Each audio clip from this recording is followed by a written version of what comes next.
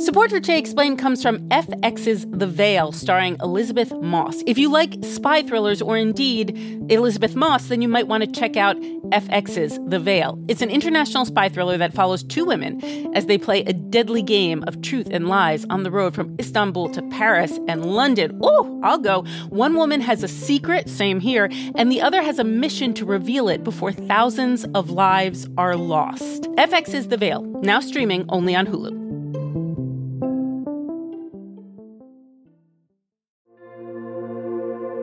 Support for this podcast comes from Planned Parenthood.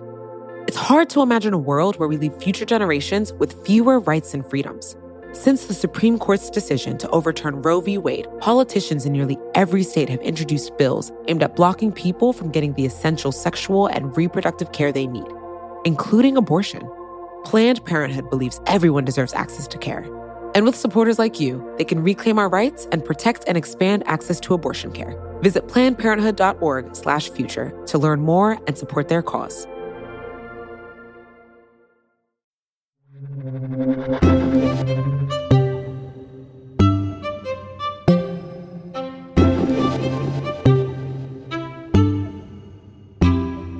One of the largest organized protests in the history of humanity is happening right now in the world's biggest democracy. A sight like no other has unfolded at border points by Delhi in India. The image you want in your head to begin to capture what's going on is the major roads and highways that lead into India's capital being completely shut off. Irfan Nuruddin teaches Indian politics at Georgetown University. India's capital, New Delhi, is under siege by farmers who have made treks from their villages with trucks, tractors. Some 200,000 farmers are estimated now to be on the streets. Narendra Modi! Don't! Narendra Modi! Don't! Narendra Modi! Don't! They are protesting agricultural reforms that they say will leave them at the mercy of big corporations.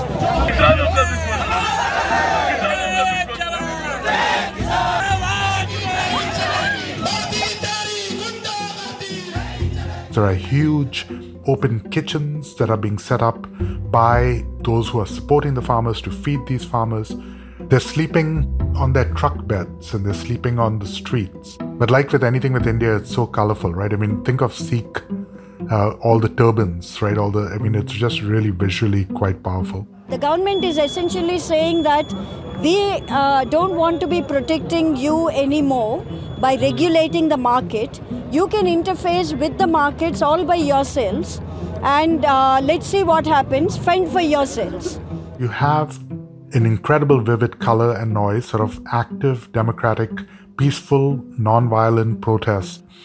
The government has responded at times with force. Protesters have been met with water cannons along with tear gas, concrete barricades, and some were even beaten with batons. Farmers make up about, half of the country's workforce. Why are hundreds of thousands of them protesting in the country's capital? What's behind these protests? I think we're really getting at sort of the challenges of globalization, of market liberalization, of economic reform on a really micro scale. It's easy to talk about those big ideas of how do we reform an economy for the 21st century, and sometimes forget that at the very end of those reforms are small farmers working the land in ways that their grandparents and their great-grandparents and generations before that do. So in many ways, Sean, this is India's historical economy coming face to face with India's aspirational future economy. Okay, and they're protesting modernization through 3 new laws in particular, right? What are these new laws? So they were passed actually back in September, 3 laws that interlock to create maybe the largest change to India's agricultural markets since independence. What they do or aspire to do is to create a much more of a market mechanism through which farmers could sell their produce to any buyer, including in the private sector, to allow for larger investments and activity by industrial farming in India's agricultural markets, to change how the prices are set for farmer produce. And then finally, to affect in ways that are quite subtle the ways in which grain and agricultural produce is stored and can be transported across state borders. India's constitution defines different responsibilities and gives them to different levels of government. Farming is a state subject, so the individual states get to decide what happens. And so partly what the central government is trying to do is to create much more of a national market for agriculture so that farmers can trade across borders. The government is promising that if these reforms go through and are implemented properly, that farmers' incomes will double in the coming years. Which sounds like it could be at least sold to farmers as a positive development. Why are hundreds of thousands of farmers taking to the streets about this? Why are they so worried? Partly it is because there's a fundamental distrust of large-scale reform. And the government, I suspect, miscalculated in not consulting farmer organizations and representatives of farmers fully. These laws came by surprise, which has become a bit of the Indian government's way of doing things. Some of us will remember, in November of 2016, when overnight the Indian government deemed 90% of the currency no longer legal tender in what was called demonetization. Last year there were protests because the government suddenly rammed through a complete change to Kashmir's constitutional status, to citizenship rules. Once again, we have a really big set of rules that were not passed with any real democratic deliberation and consultation. So fundamental distrust over here is a large part of this. But beyond that, Indian farmers, for the most part, lead lives that are very close to subsistence levels. The bulk of Indian farmers have land holdings of less than 2.5 acres. Right? So what we're talking about here are small farmers who are desperately in need of some guarantee that what they produce will find a buyer and will fetch them a price that will allow them to keep body and soul together. Market mechanisms might be great in an economics textbook, but are terrifying for these farmers. But it's also worth remembering that these are not new in the sense of being innovative across the country. Lots of states, because farming is a state subject, have experimented and implemented versions of these rules before. And that is partly what animates some of the concerns of the farmers who are now protesting, who basically point to innovations of these kinds implemented in other states that they say show that farmers are not actually benefiting from some of these rules. So take something like the minimum support price or the mandi system.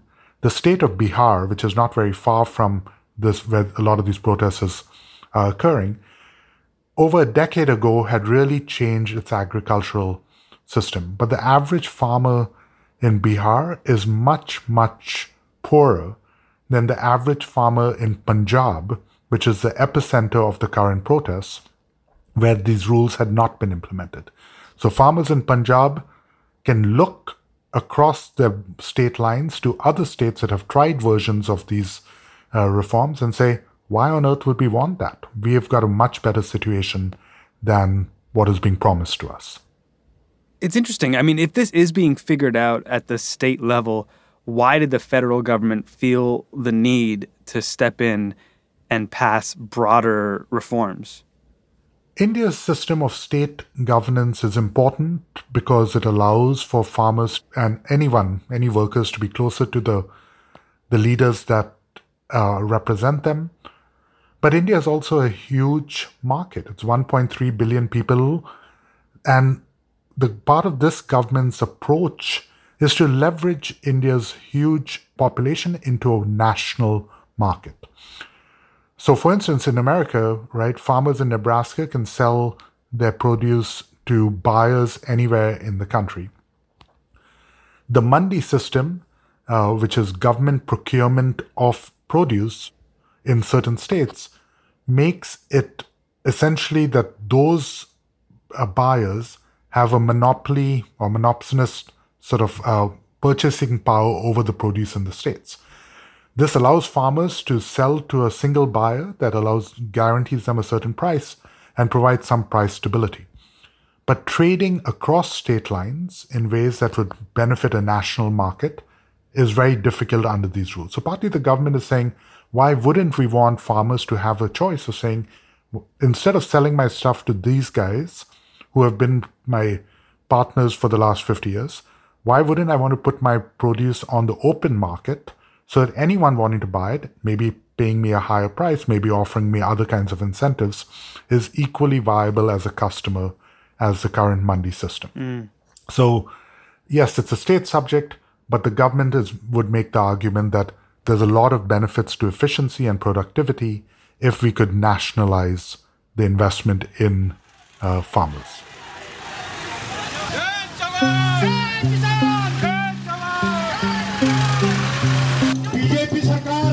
This is a done deal, but that hasn't stopped people from protesting. They've been out there for weeks, but the protests intensified over the weekend, so this seems like it's ramping up. What comes next?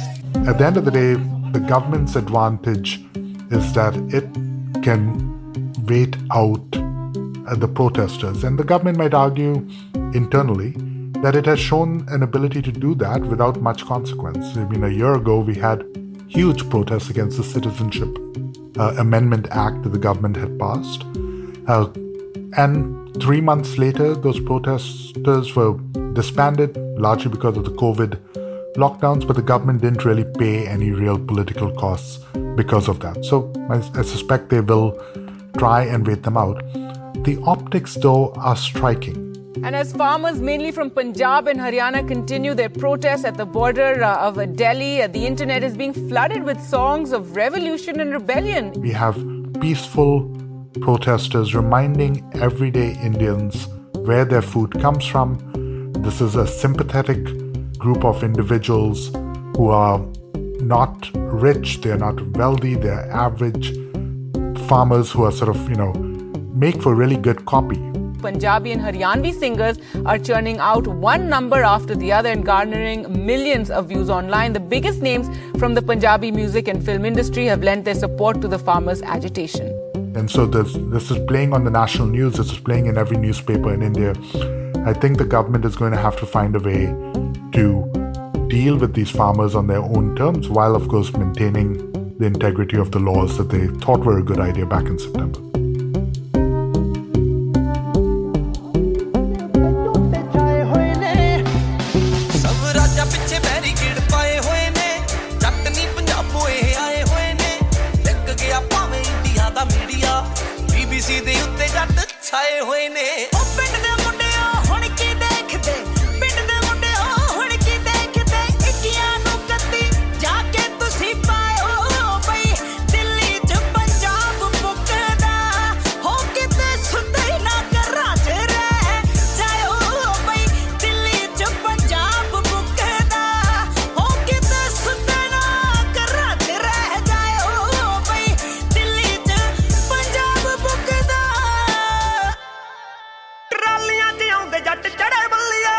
More with Irfan after a quick break.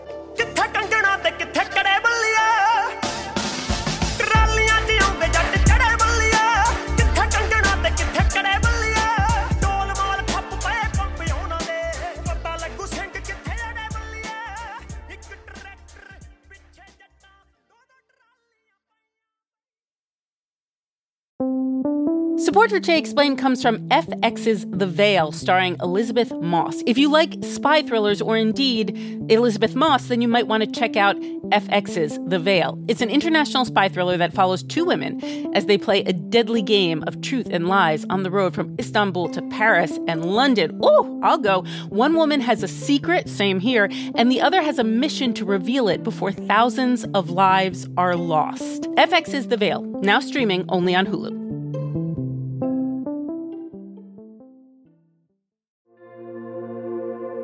Support for this podcast comes from Planned Parenthood. Your body is your own. That's why Planned Parenthood is committed to ensuring that everyone has the information and resources they need to make their own decisions about their bodies, including abortion care. Today, lawmakers who oppose abortion are challenging Planned Parenthood. Affordable, high-quality basic health care for more than 2 million people is at stake. Planned Parenthood believes that health care is a basic human right That's why they fight every day to push for common sense policies that protect our right to control our own bodies. They also work tirelessly to oppose the onslaught of new policies aimed at interfering with personal decisions best left to patients and their doctors. They won't give up, and they won't back down. You can join Planned Parenthood in the fight to help make sure that the next generation can decide their own futures. The organization needs your support now more than ever. With supporters like you, they can reclaim our rights and protect and expand access to abortion care. Visit PlannedParenthood.org/future to learn more and support their cause.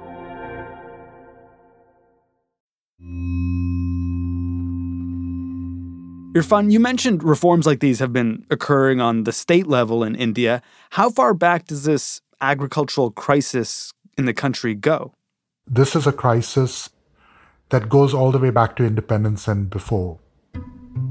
One of the big efforts of the post-independence government was to implement meaningful land reform that would reallocate land, especially in North India, more equitably. It didn't succeed because landed interests fought back pretty vociferously. But the end result of this is that the average farmer in India, right, the modal farmer in India, has very small land holdings, less than 1 hectare. That's about 2.5 acres of land. No agriculture anywhere in the world can be productive on that small piece of land. I joke when I teach at Georgetown with my students that as an Indian, I sometimes think of, the great agricultural states of America, Nebraska and Oklahoma, and as basically being one farmer on a giant combine going up and down the state, right? And that scale of these huge farms allows for the implementation of huge technology, of machine agriculture, that allows for the tremendous productivity, so that today in America, less than 2% of the American population makes its income directly from farming, and yet America is one of the most productive agricultural nations in the world, generating huge surpluses of agriculture that can be sold throughout America and around the world. In India, we did not get that land reform. The downside of this has been that farmers have not had an infusion of capital that has allowed them to go out and innovate in terms of the technology. There's no real incentive to do that. And the money that they make is inadequate to really make a living in a 21st century world.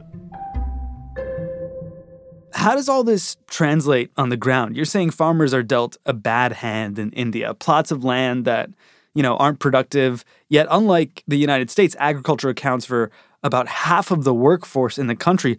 What's life like for the average Indian farmer?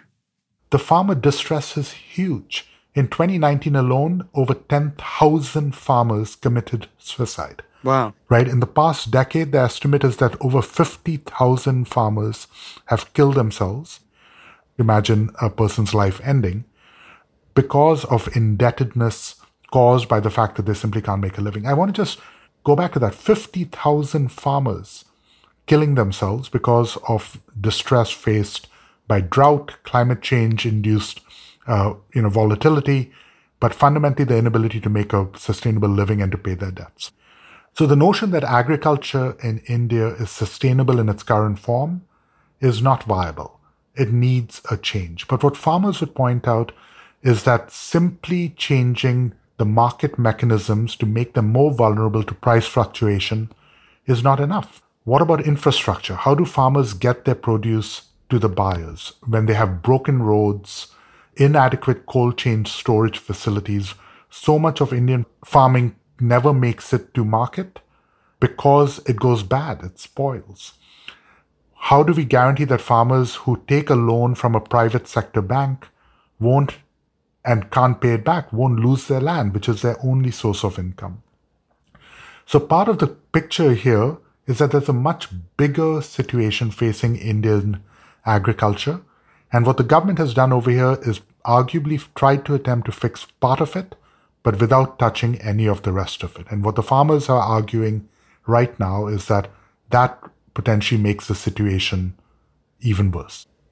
I mean, just to go back for a second to your comparison of Indian agriculture to American agriculture, where there's one farmer on a combine managing Oklahoma and Nebraska. I mean, you can't imagine 50,000 agricultural deaths by suicide in the United States. That would be a crisis of epic proportions. Does that speak to how few options Indian farmers have other than agriculture? Absolutely. I mean, it speaks to a level of desperation that is frankly unimaginable to me, and I suspect to most, if not everyone, listening to the show. Where do farmers go if they're not farming? 40% of the labor force in India right now is employed in agriculture. Where do all of those individuals go to find productive employment if not doing what they know how to do and what they've done for generations? So the larger question over here is that we have an economy that aspires to be a 21st century leader, that is showing great signs of doing that. It's now the 7th largest economy in the world, but that still fails to provide meaningful employment opportunities to the bulk of its labor force. And this is especially exacerbated among farming communities that have limited access to education. The urban-rural gap in education is huge in India. And so what we have to really grapple with as a society is that it's fine to aspire to a different agricultural sector, one that's much more efficient, that's one that has fewer people working on it. But what happens to those farmers? And unless we can answer that question, we don't solve the really deep-rooted issues that we're seeing on the streets of Delhi right now. Has anyone asked the Indian government, just point blank, are you willing to take this risk to reform agriculture? Are you willing to even see an increased loss of life and livelihood right now? Because in the end, it might be the better move for the economy.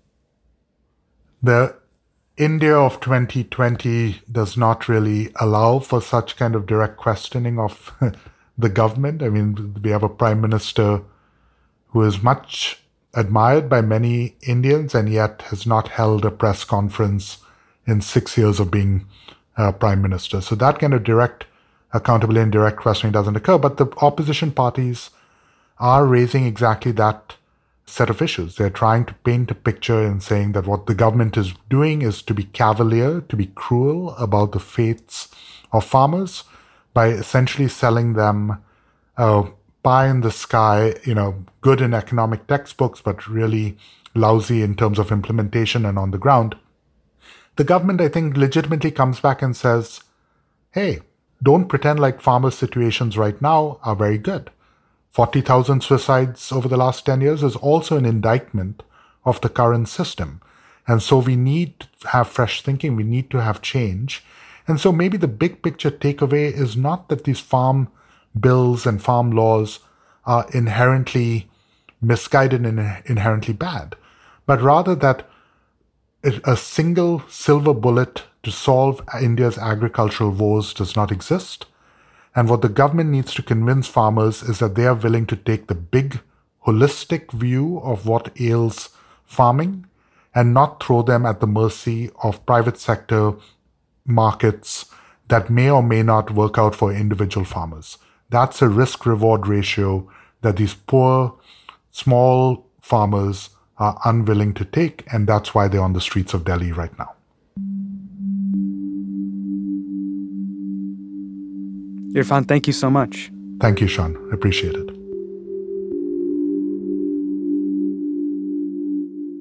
Irfan Nuruddin is a professor of Indian politics at Georgetown University. He's also the director of the South Asia Center at the Atlantic Council. I'm Sean Ramaswaram. This is Today Explained.